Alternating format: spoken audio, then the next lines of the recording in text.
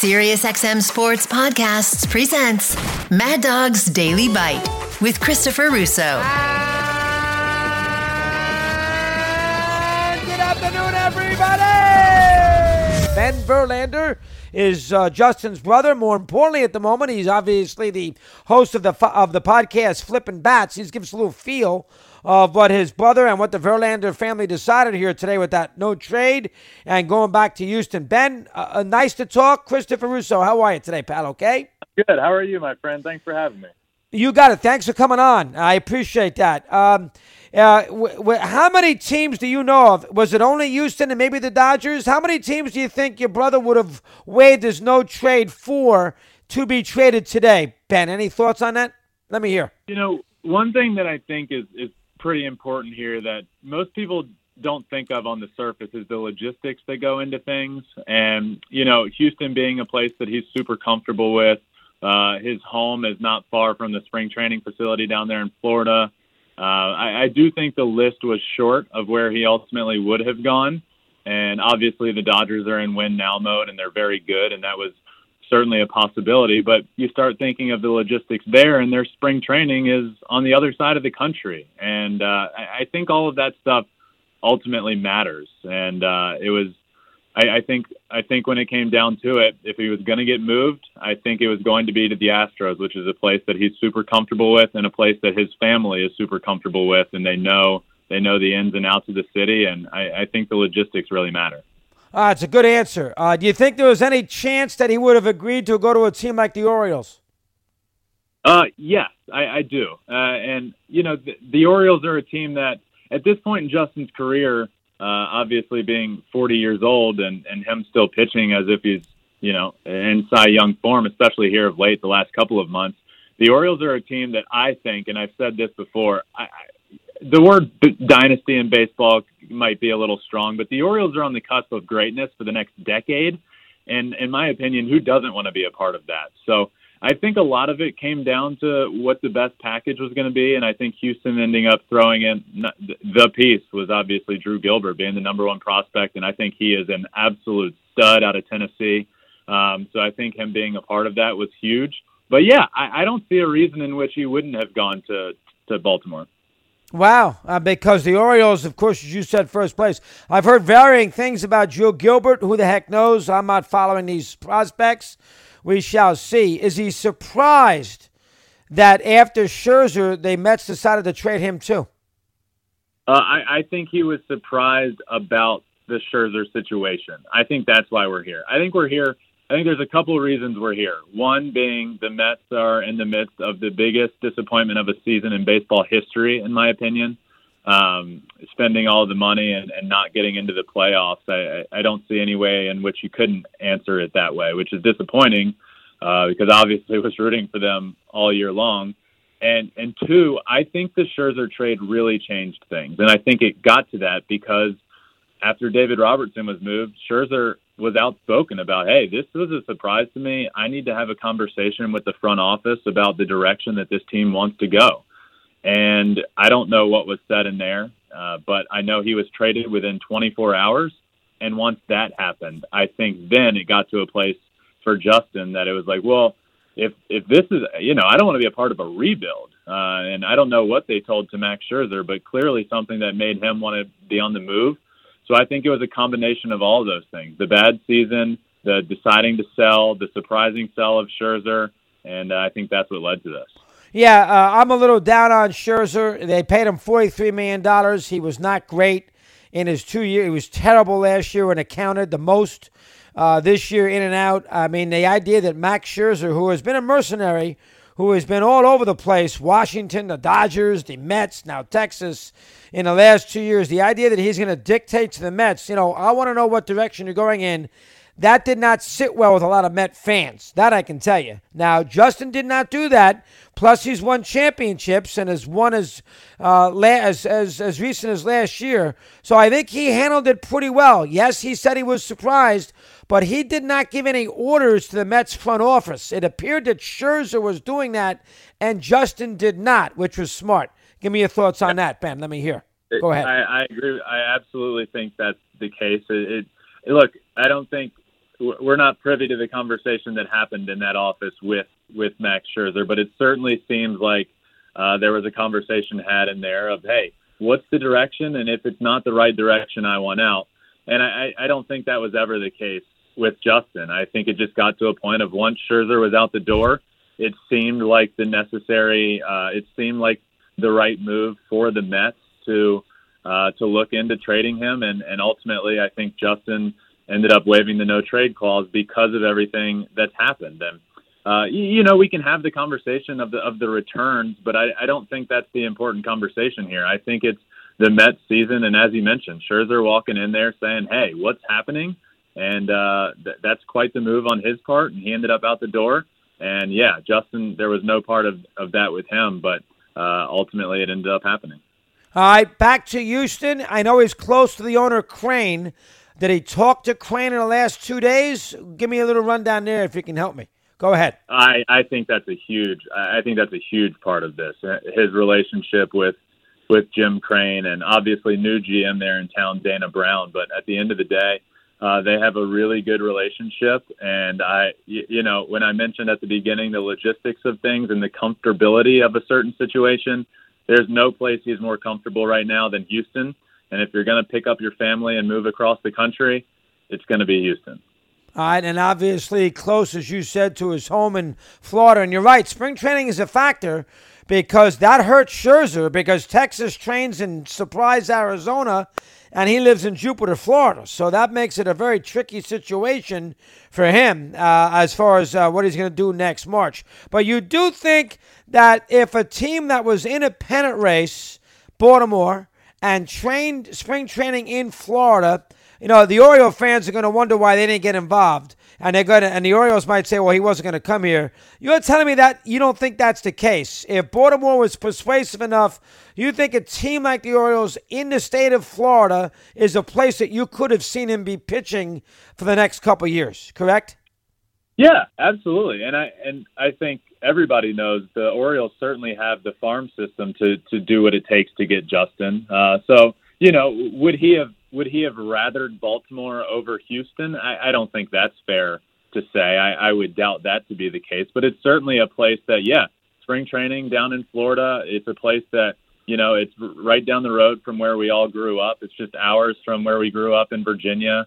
We've been up to games there. So that all matters. And I think at the end of the day, it's about winning. And that organization is set up to win in the future, and the Astros are set up to win right now, and I think that played a huge role. All right, finally there, Ben Verlander on his brothers Justin, and of course with Houston today from the Mets. Did he like New York? Did he get the vibe of the city? Did he like Showalter? Did everything about New York in these 5 months did he enjoy? How about that? Loved it. Absolutely loved it. I know that my sister-in-law and him have spent all seasons there before. They love New York. He loved the opportunity to get to play there in New York. And, I think from everything I've heard about Buck Showalter, players love him. He's a great guy. He's a great person. And, I think the opportunity, though it ended up being a lot shorter than I think anybody expected, the opportunity to pitch in New York in that market is something that will be remembered forever, for sure. Good job, Ben. Excellent with the update today. Appreciate a few minutes. Good luck to you. Knock 'em dead with the podcast, Flippin' Pats. Appreciate you coming on. I appreciate it. Thank you so much. I have been amazed, and I have not watched, partly because it's on the middle of the night, partly because there's other things I'm more interested in at the moment, and, a lot of it has to do with the actual sport itself, which is soccer, and the competitive nature of the women's soccer, where there's not a lot of great teams compared to the men. But the bottom line is I have been floored, and I have done my little informal poll with people that I know who have kids who play college soccer. College soccer. They're not, forget high school. College soccer, boys and girls. And I'm amazed, forgetting the locale of the event, in Australia and New Zealand, with the time difference, in a lot of ways precludes you from getting involved. I mean, last night's game that the U.S. women's team played against Portugal started at 3 a.m., nothing tie. But I'm amazed of how many people who love soccer, they can't get into this women's team at all. and a women's soccer team, they can't watch, they can't root for them. And there's probably a plethora of reasons. I know they're outspoken. I don't know if the flag's got something to do with it. It's hard to play for your country and not. Now, I don't know what they're doing in this situation with the American flag. I don't pay any attention to that stuff. I used to. I no longer do. But when you're playing for the country, and, it's one thing if you're playing for the Eagles, but if you're playing for your country and don't obey, that makes it a little trickier. Anyway, to make a long story short, I'm not giving you an opinion on it. I'm just telling you it makes it a little harder. I'm amazed of the amount of people that I have spoken to that just can't get wrapped up in this team. And, either don't watch or don't want to root for them, which I find surprising. Now, I bring that up because Carly Lloyd, a former teammate who I guess today was really lambasting the team because this is a team that's won 2 straight World Cups.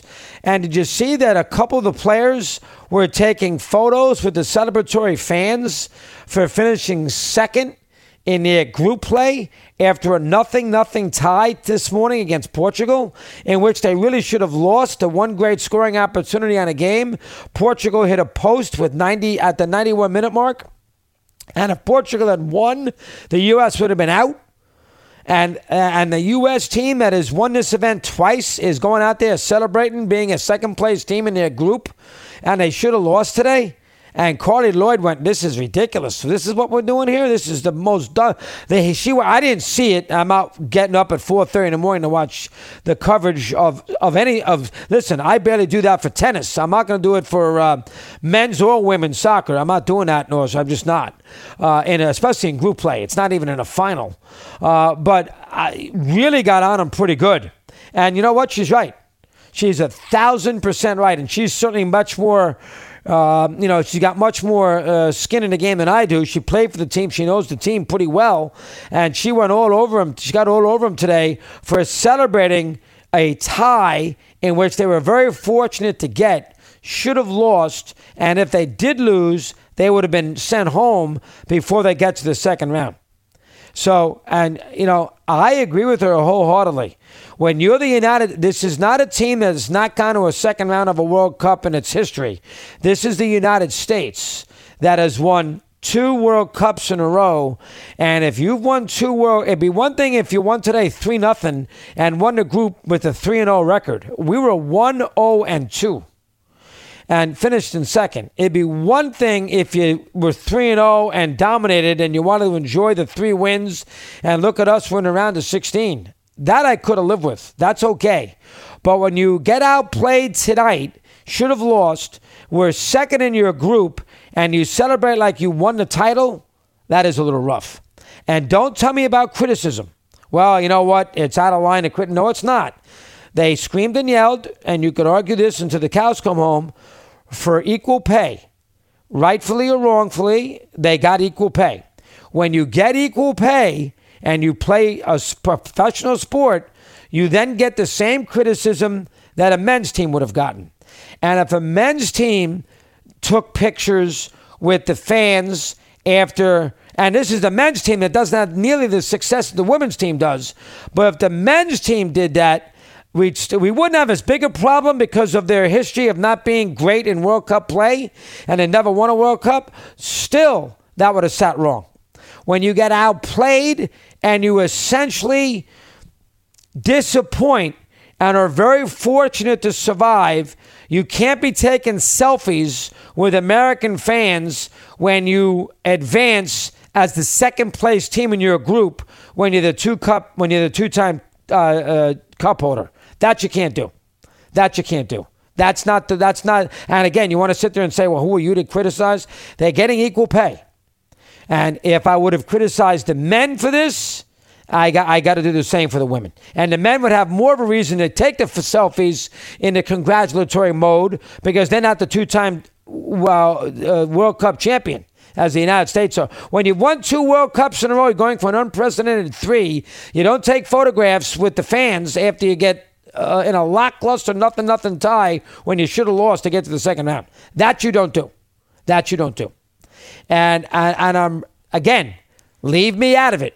I'm talking about the soccer fan, the big soccer fan who watches soccer constantly. I've been amazed. This team is a polarizing team, and I have been very surprised by the apathy, would be the correct word. By the hatred's too strong. Apathy is the correct word towards this team. All right, part of it might be the factor on the other side of the world. I'll buy that.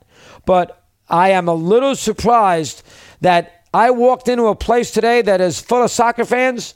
They didn't even know the score of the game. Did not even know the score. Knew they advanced because they saw the headlines, United States advances to round 2 or the knockout stage, but did not even know the score. Now, you want to tell me it's at 3 a.m.? You know what? It comes on your phone. They just didn't care enough. That surprised me, I have to admit. That surprised me. And I didn't know the score either. And when I found out that they had advanced, I looked up the score and said, wow, they didn't even win. It was 0-0. And then I followed it in the course of the morning, and I see the quotes, and I see from Carly Lloyd, the former player on the Fox postgame, destroying a women's team for taking selfies. What are we doing taking selfies when we're the 2-cup champ? That's ridiculous. We shouldn't be doing that. After we were outplayed, we're taking selfies like we did something?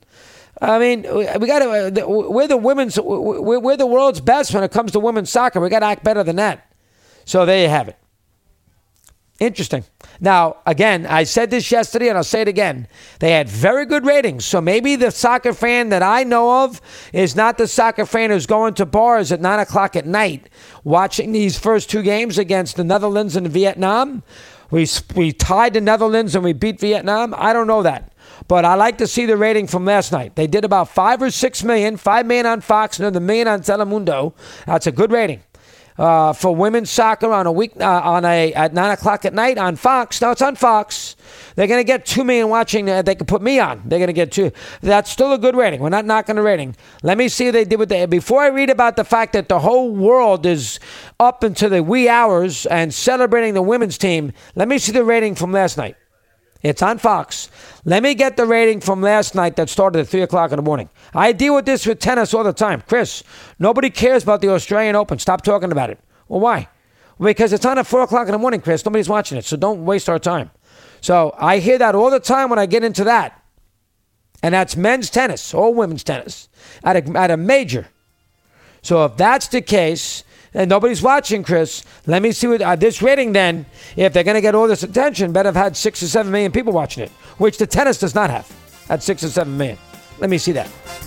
Want more Chris Russo? Listen to Mad Dog Unleashed weekdays from 3 to 6 p.m. Eastern on Mad Dog Sports Radio, Sirius XM Channel 82. Mad Dog's Daily Bite is part of the Sirius XM Sports Podcast Network. If you've enjoyed this episode and want to hear more, please give a 5-star rating and leave a review. Subscribe today wherever you stream your podcasts.